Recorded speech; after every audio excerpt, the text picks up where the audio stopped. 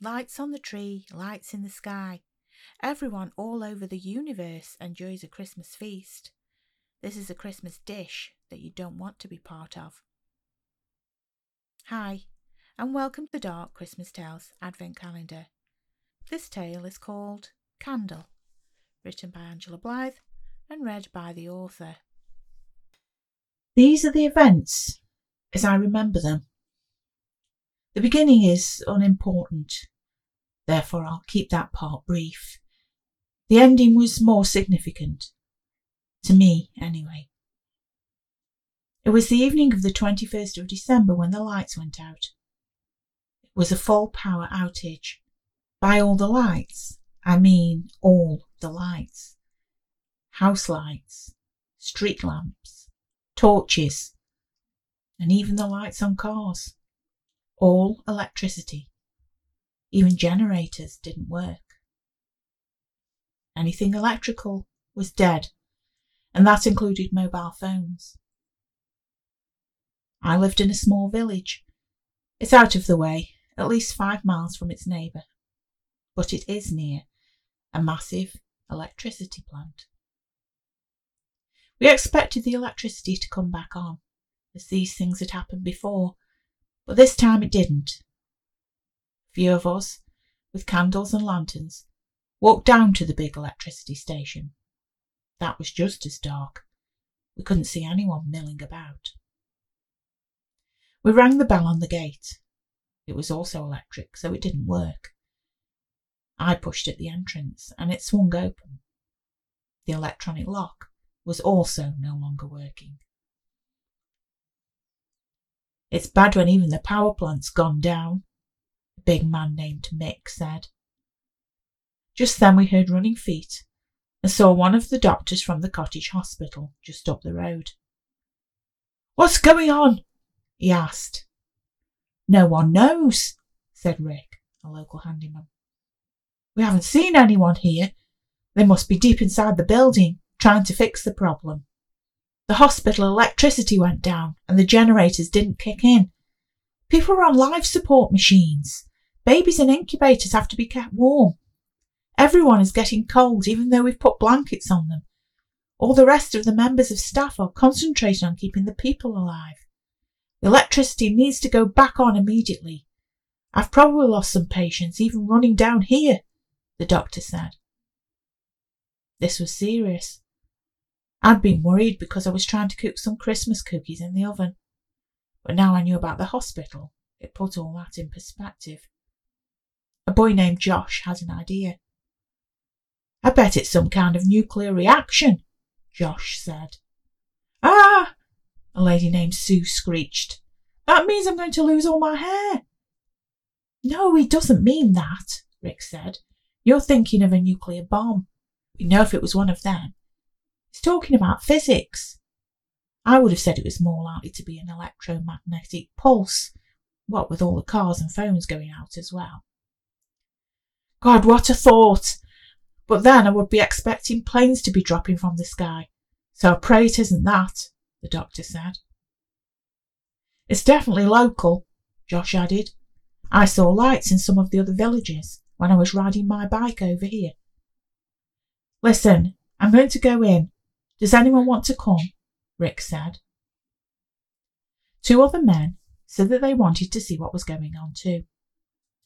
3 of them walked up the path towards the building. Rick tried the handle on the metal door. It was open. We saw them walk in, their candles getting dimmer and dimmer. The rest of us waited outside, our eyes trained on the black rectangle that was the open door to the electricity plant. The doctor looked a bit frantic. He was hoping against hope that the 3 men would find someone inside who was working on restoring the electricity and that everything would soon spring back to life. It was December, and therefore it was cold. We were rubbing our arms vigorously and stamping our feet. I occasionally looked back, but could see no lights on in the village, or cars moving. "Where are they? One of them could have come out and told us the status of the situation at least, even if it isn't getting fixed," the doctor said. I had expected it too by now. I thought Rick and the other 2 men had been inside about 10 minutes. I'm going in, the doctor said. This is ridiculous. This is life and death. He ran in, up the tarmac path and through the door. The doctor didn't even have a candle. Wait, Sue said, dashing behind him with her Christmas lantern. We didn't hear anything for a few minutes. Sod this, Josh said. He and his dad ran into the electricity station. Now 7 had gone in and none had exited. The atmosphere, if it could get worse, did. We were quieter now. The place was silent and felt uninhabited. We knew there were at least 7 of our number inside, as well as an unknown number of electricity workers. Perhaps it's poisonous gas, an older man said. Don't be daft, of course it isn't, Mick said. Why would they have gas in there when they have electricity? I'll go and see what's happening. It's obviously a bloody mother's meeting in there, and they're all having a good old chinwag. Mick, his wife, and 2 teenage children stormed off into the electricity plant. They didn't have a candle. Mick had a Zippo lighter that he fired up as soon as he went through the metal door. Again we watched them disappear into the dark, and I could have sworn the last movement I saw was downwards. Again, silence. It looks like there are steps down there, I said. Has anyone ever been in? No one replied. Now we were all getting worried. We wanted the police to turn up, or the army, or something, so that we didn't have to do this. People and kids were dying in the hospital, and now it seemed like everyone that went into this building disappeared. There had been several pretty big blokes go in there, the doctor included. I couldn't believe that they'd been overpowered by someone. But still, no one returned, and we could hear no voices or tools hitting metal. We all knew that it was weird. Definitely uncharacteristic for our sleepy village. I had a candle, but it wasn't very big. The fact was that tomorrow I was going to attend the local Christingle service at church. I was baking cookies for the refreshment area, but I also had all the Christingles in my house. They consisted of an orange with a candle stuck in it. There wasn't a breath of wind tonight, so I had been lucky it was still alight. I made sure I held my hand around the candle. It was small, but it would last an hour or so. I had another one in my pocket. We heard running feet again and turned to see a nurse coming towards us, frantically flailing her arms around. She looked stressed and upset. She had a tear-stained face, and her hair was out of her hair bubble on one side. "Have you seen Dr. Jones?" she asked us. "We need him." "He's gone in there," I said, "to see what's going on with the electricity." "We need him at the hospital. We've already lost 2 patients," she said. "Tell him to come back when you see him." The nurse ran off again, back towards the hospital. Someone had to go in and get the doctor, to save people's lives. The problem was that we knew what happened to people who went in. They didn't come back out. Another time, we wouldn't have thought anything of it. We would have thought people were chatting or trying to work together to fix the problem. But strange disappearances, added to a complete electrical failure, made this a dangerous scenario. I looked around at the other faces, but they were all turned towards the ground, avoiding my eyes. They weren't willing to sacrifice themselves, so it looked like it was down to me. I said nothing, just turned my back on them and began to walk up the tarmac path, never feeling so alone in all my life. I hoped I would be able to laugh about this later and point out that I was the one that saved the day, who saved people's lives and got Dr. Jones to go back to the hospital. I would also triumphantly come out with the news that everything would be working within 15 minutes. took the first step into the electricity plant. The darkness in front of me seemed to swallow what little light shone from my candle. I had thought that there were stairs, and I was glad that I'd seen this, as they came upon me suddenly. I could have easily fallen down them and broke my neck. Is that what happened to the others? I looked behind me at the people gathered around the gate. No one was talking there. They were all watching me. In front of me, from the steps, there was an ear-splitting silence. I took a deep breath. I could do this. I could find them. Everything would be all right. The place felt hollow and echoey, and it didn't sound right. Of course I knew people were here. Outside we hadn't heard any screams. They just hadn't returned. They were in here somewhere. I walked down each metal step. The corridor was very noisy now, but it was only my feet that made the din. I held on to the banister. I had no idea how many steps there were. I counted 30. That was deeper than I imagined. When I got to the bottom, I felt rough concrete beneath my shoes. I was in another corridor. There was nothing on the walls, and I thought I could make out what looked like a doorway in the distance. I walked forward, surprised that there was so much of the electricity plant underground. Having descended the 30 steps from ground level, I was already pretty deep. I was right. It was an office door with a number 1 on it. I tried the handle, and it was locked, from what I could see, with a regular old key.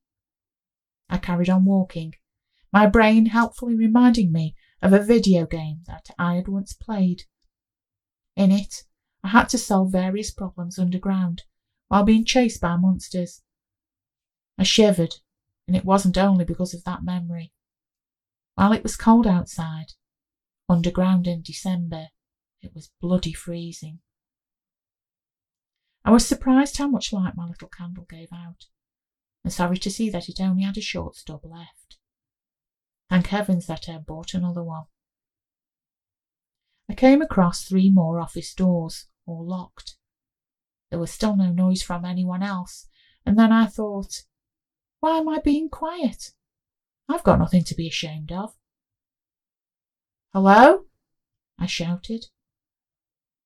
I waited. No sounds came back to me. Hello? Anyone? Doctor? Rick? I shouted. Far away in the distance, in what seemed like at the end of the tunnel, I heard a deep rustling. Good, I knew where they were now. I didn't know what kept making me put one foot in front of the other. I was so scared. I hadn't expected that at the end of this corridor there would be more stairs. I nearly went down the first one, but my little candle caught the side of the banister rather than the stair. I still went down the top step awkwardly, twisting my ankle a little, although it wasn't too painful. I descended the stairs. This time there were 20. When I got to the bottom, I found myself in what must have been a wider corridor, as I couldn't readily see the sides.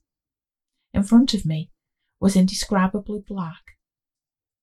I had expected to see some light down here. The electricity men must be using some kind of light. They couldn't be working in the inky black. And apart from the doctor, all the others had gone down recently with candles or some form of light. I walked a little further and shone my Christingle towards the wall, but I couldn't see offices or any doorways down here. However, the corridor looked like it was still widening. My little candle flame began to get smaller, and I wondered if there wasn't enough oxygen down here for it to burn brighter. That was a little worrying, as I needed oxygen too. On the plus side, at least it wasn't burning brighter, detecting the gas that had been suggested outside. The corridor still seemed to be growing wider, so I moved to the left and decided to follow the wall, so at least I had some reference point. In fact, the corridor soon turned into what was a big chamber. It was probably where all the electrical generators were based. I took a few more steps left. Out of the corner of my eye, something glinted to the right. "Hello?" I said. More rustling, right in this room. "If someone thinks this is funny, it isn't," I said, trying to hide the panic in my voice. I took it that the problem area must be further along on the other side of this chamber, as there was no response to any of my calls. I knew that Dr. Jones was definitely a no-nonsense man. I would bet my life that he wouldn't be sitting there with his finger on his lips, wasting his time instead of saving lives. I felt around the edge of the chamber until I estimated that I was on the other side. At first, I couldn't feel the doorway because it was flush to the wall with no handle. It certainly wasn't easy, but it was an oblong of a different texture than the walls, smooth and cold. I gave it a push, but it didn't open. Then just when I was about to carry on and see if I could find another door, it swung wide open and a tiny bit of light came through it. What it illuminated was so terrifying that I was frozen to the spot. Each person that had gone before me was lying on the floor. Some kind of monster was tearing them apart piece by piece. These pieces were being fed into a hole in the floor. Human beings were being dismembered. The door had opened because another of the things was dragging Mick through the doorway. They were all intent on somehow shoving everyone down the hole. It seemed like nothing else mattered. I managed to glance into the side room before the door closed shut. In there, next to the bodies, were the candles, some lit, some extinguished, as they lay on the floor. The creatures couldn't have noticed me, or I would have been fed into the hole by now. The creatures were totally disgusting. Shiny black in colour, with skin that reminded me of a shark. They had large, elongated heads, with a mouth filled with razor-sharp teeth. Their limbs were thin, but they must have been strong, as they seemed to be able to pull a man apart as easily as if he was a chicken. Luckily, their focus was still on their business and not me. I could see pieces of a man near some electricity company's overalls. There was no one left, and no one would be coming to save me. I heard the rustling sound again. It seemed to come from above me. The thought that I hadn't been noticed dissolved. Of course I had, and I probably had been trapped for a long time. By the diminishing light of my candle, I could see that higher up on the walls, more of these things were sitting on or clinging to pipes that probably had been used by the generators. They had obviously seen me, with my little candle, walking around the edge of the chamber. The creatures had let everyone do that. They had allowed us to walk to our doom. I could now see that this was no longer an electricity plant. On the floor, some lights began to pulse. Something was starting to happen, and the creatures quivered with delight. A vibration was starting from somewhere below the ground, but getting stronger. I could now feel it in my bones. The pulsating lights allowed me to see more of the dire situation I was in. The bits of people being pushed down the hole were feeding something that was now waking up. I couldn't tell if this had fallen from the stars into the electricity plant, or had it always been there and the plant had been built over it. Maybe those stories of strange lights and a prehistoric temple in this area were true after all. The 20 or so monsters clinging to pipes around the edge of the room looked like they were ready for me now. Maybe I was the final bit of fuel needed for full power. The vibrations were getting worse, and there was now a deafening sound like the world's biggest washing machine going on to its full spin cycle. I thought that the others waiting for me outside would be getting a surprise soon. Maybe it was better that I didn't see what happened when this thing was back to full power. As the monsters came closer to me, I realised that in all this excitement, I hadn't changed over to the other Chris Dingle, and with horror, I watched the candle's light wink out.